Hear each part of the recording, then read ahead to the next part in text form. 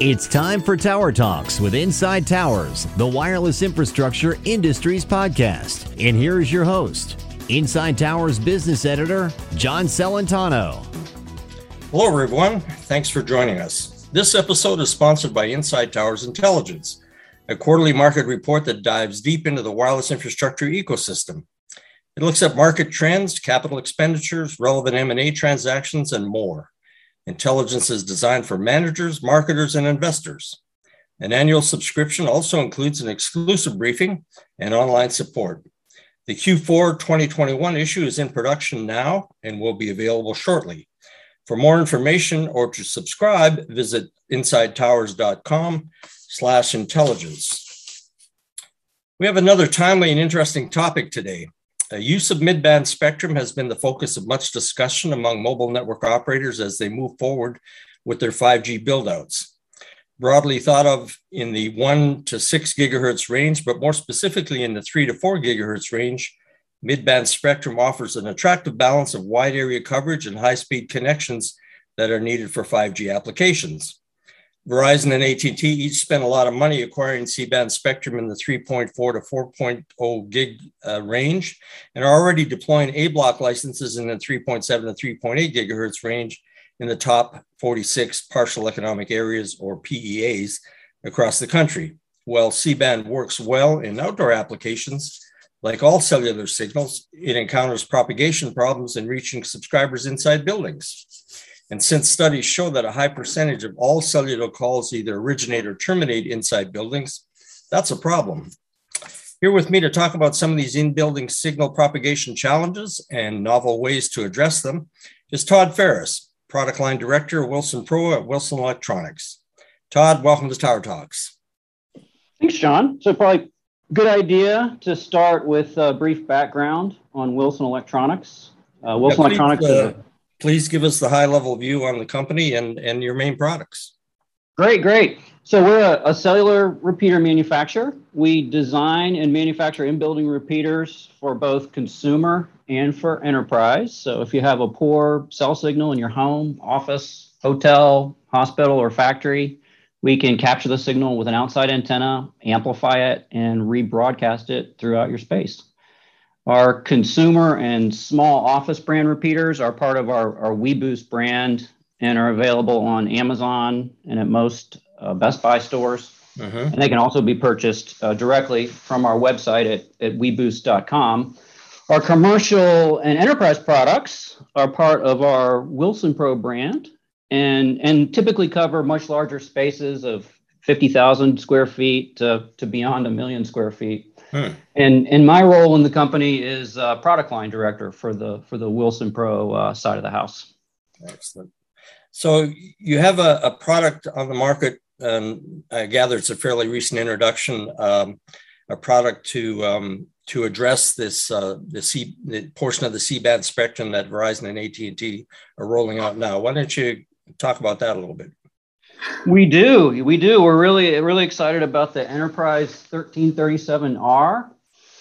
It would probably be good for me to provide just a little more background on C-band and where it fits in the whole 5G story. 5G has been around now in a few different forms for a couple of years, and I think it's safe to say most of us have been a little bit underwhelmed with performance. The really high millimeter wave frequencies known as FR2 can provide amazing data rates, but unfortunately, they suffer from poor propagation. Right. Sometimes only providing coverage within 500 feet or so of a millimeter wave base station. Sometimes you hear those referred to as G node Bs, the millimeter wave or the 5G base stations, and the lower frequency 5G. I think a lot of us are seeing 5G showing up on our phone there in the top right hand corner of our phones or UEs, user equipment, as they call it in the biz. Just another word for a phone or a handset.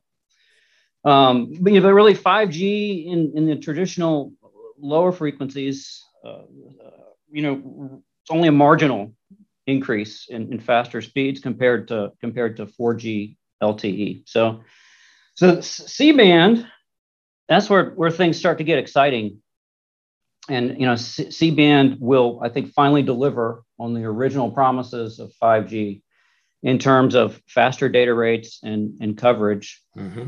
I think most of us saw news reports around Christmas time that the C-band rollout was delayed a couple of weeks due to some concerns with the FAA and airports, and those concerns were addressed. And C-band is now live, as you pointed out in the introduction. At least the A block is. Mm-hmm. I have a Verizon iPhone, and I'm picking up C-band now in lots of places as I move around. And when I'll run a speed test, I can regularly hit 200 megabit data rates, which is fantastic. That is, and sometimes even a bit faster than that.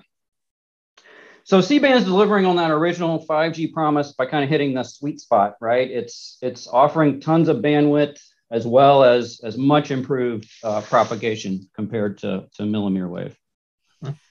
But like all cell signals, C-band can struggle sometimes to penetrate buildings, and that's where the Wilson Pro Enterprise 1337R comes in. The 1337R is a dedicated C-band amplifier supporting or repeater supporting 2x2 MIMO, multiple input, multiple output in the A block portion of the C-band, bringing those really high 5G cellular connections, inside your space. And it can even be Enterprise 1337R can be combined with our low band amplifiers, such as the Enterprise 4300.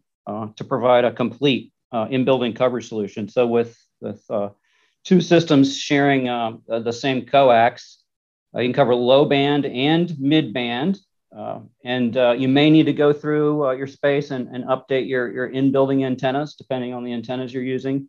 But apart from that, the systems can run in parallel, covering low band and mid band, bringing all of that speed and improved data rate inside your space. So just to that point, talk about the elements or the pieces of equipment that are involved to actually make that happen. You need some kind of antenna, of course, but then sure. and the cabling, as you mentioned. But what would this look like? It's pretty straightforward. As you mentioned, the first step is capturing an outside signal, and then that's done with typically an outside directional antenna pointed to the different towers that you're trying to pick up. And our equipment is designed in such a way that you can use specific directional antennas for specific cell bands, so you can maximize that indoor coverage area by bringing in the strongest possible signal from each tower. So from that point, signals brought into an amplifier or repeater, it's sometimes called, somewhere inside the building. Our products are either wall mount or rack mount or both, depending on the wall on the model number. So from there, it's based on the size of the space. It'll go through maybe a splitter or a tap or a series of those where we're now taking that coax and distributing it throughout the building to several different antennas to cover the whole space. Now, if you're combining systems, low band and mid band, it's the same thing. You just when you get to those combiners, you're maybe connecting a low band repeater connected with the C-band using a series of combiners, and then one coax run out to your space where you can share the antennas, if that makes sense. So the antennas are multi-band.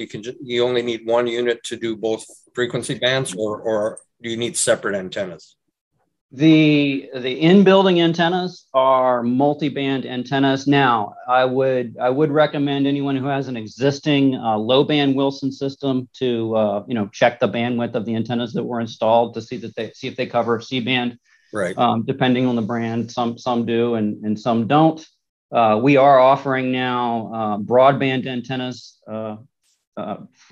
available through Wilson, through the Wilson Pro or Wilson Electronics brand that do cover the entire spectrum. So you don't need to run and install multiple antennas, which is convenient.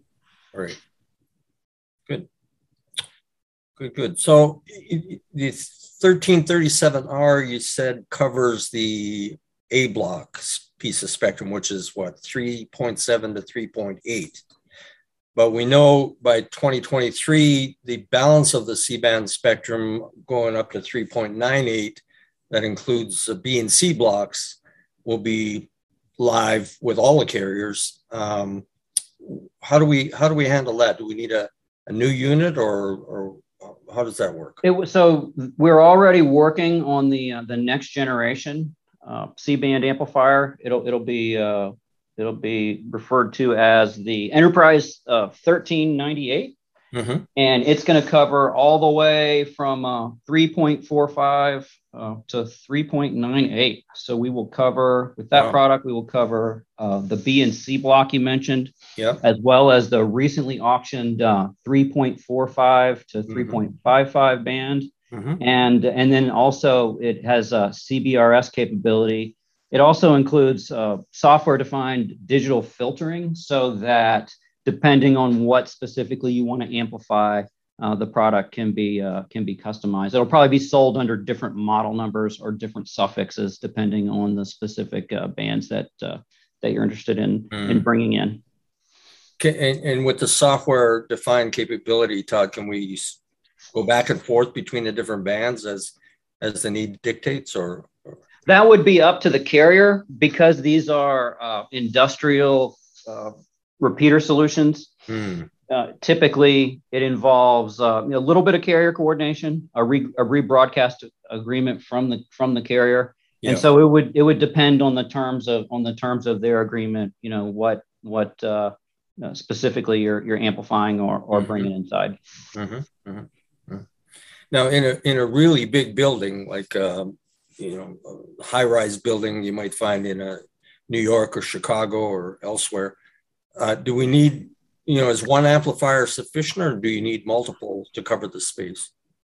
So it is a function of the strength of the outside signal. It always starts with that outside signal strength, and with a weaker signal, you might need more systems in order to get maximum coverage and power out of the system.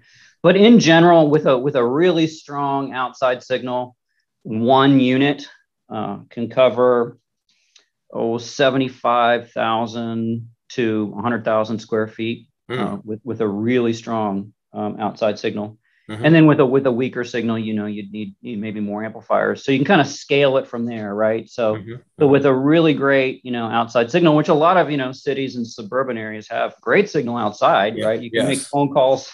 You can make phone calls in the parking lot all day long, but you get inside and, a lot of these green, low emissivity building materials that are being used now are fantastic for, keeping your energy bill down, right? But the same, those same physical principles that, keep you warm in the winter and cool in the summer, they also do a great job of keeping RF out of the building. People tend to think, oh, well, we'll stand next to the window, to make a phone call.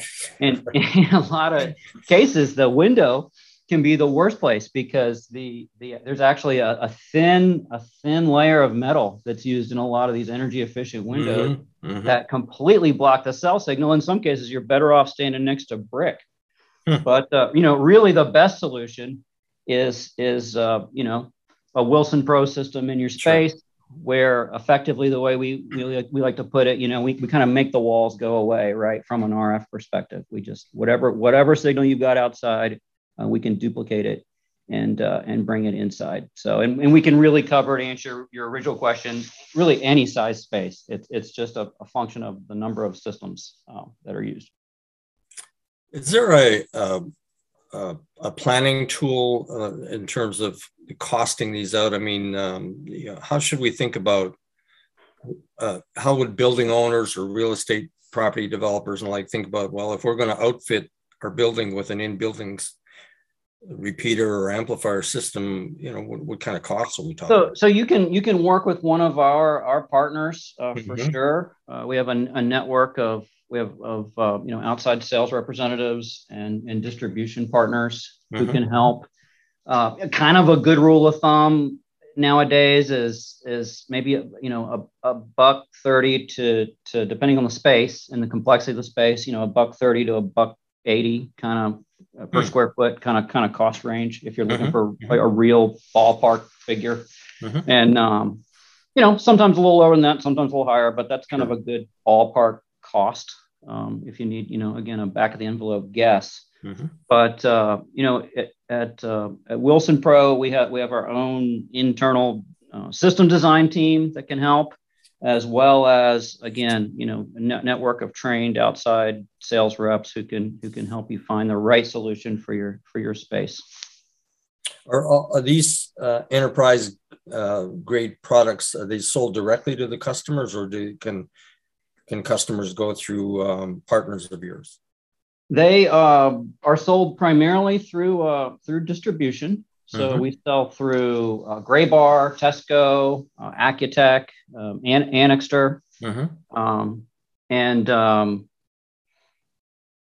should be no problem. Again, all of those folks have gone through training and are well versed in the solutions that we offer here at Wilson Pro.